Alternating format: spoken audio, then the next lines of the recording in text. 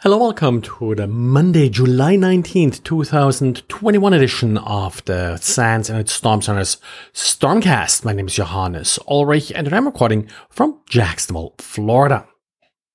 A couple of different diaries this weekend from Xavier talking about various ways to base encode different strings in order to obfuscate them and evade malware detection. Most commonly, of course, we're dealing with base 64 encoding, but the idea basically is that we may have various character sets that are being used for encoding, not just the standard base 64 character set. In particular, Xavier is introducing here base 85 as a possible alternative to evade detection tools.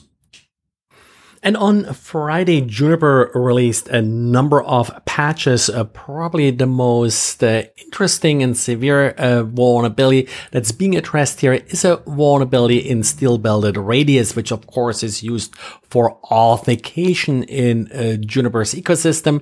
This vulnerability has a CVSS score of 9.8, and apparently it is buffer overflow vulnerability that can lead to arbitrary code execution on the radius server.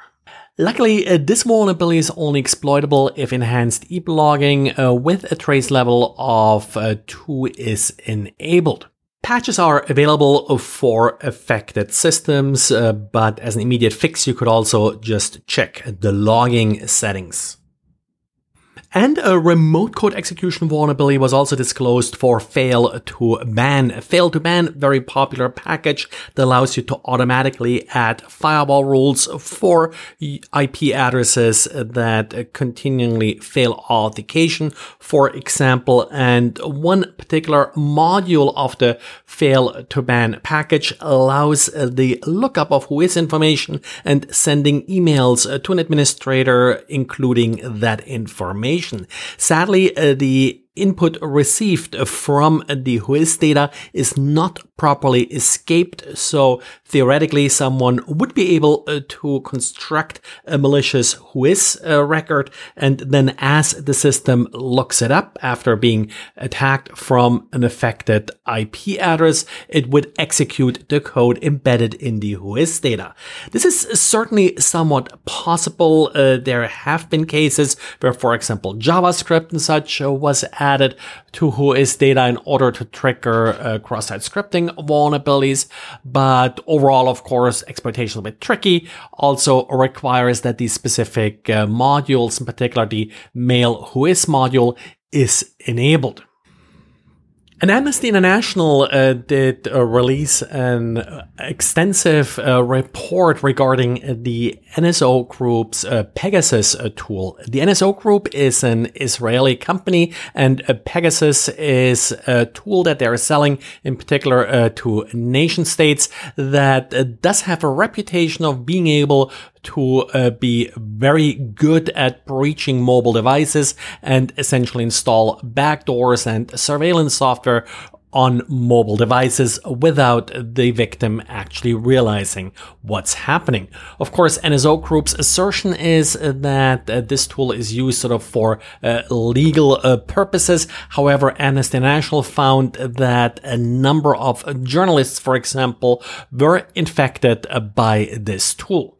The report lists a number of artifacts that you may be able to use to identify Pegasus and detect if a particular phone is or was in the past infected by Pegasus. The report also discusses some of the capabilities of Pegasus, for example, how it is able to access iMessage or photos, and also some of the vulnerabilities that it takes advantage of. And one feature common to most password-safe applications is the ability to automatically pre-fill passwords as you open a login page. This is kind of a nice, convenient feature. Also has a little bit security purpose in the sense that the password safe, of course, will double check whether or not it inserts the passwords in the correct page. That's usually better than let the user figure it out.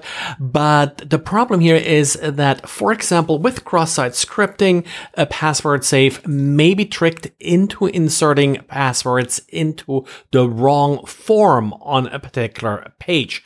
And that, of course, can then be used to exfiltrate the passwords. Not really sure how much is really a problem of these password safe applications.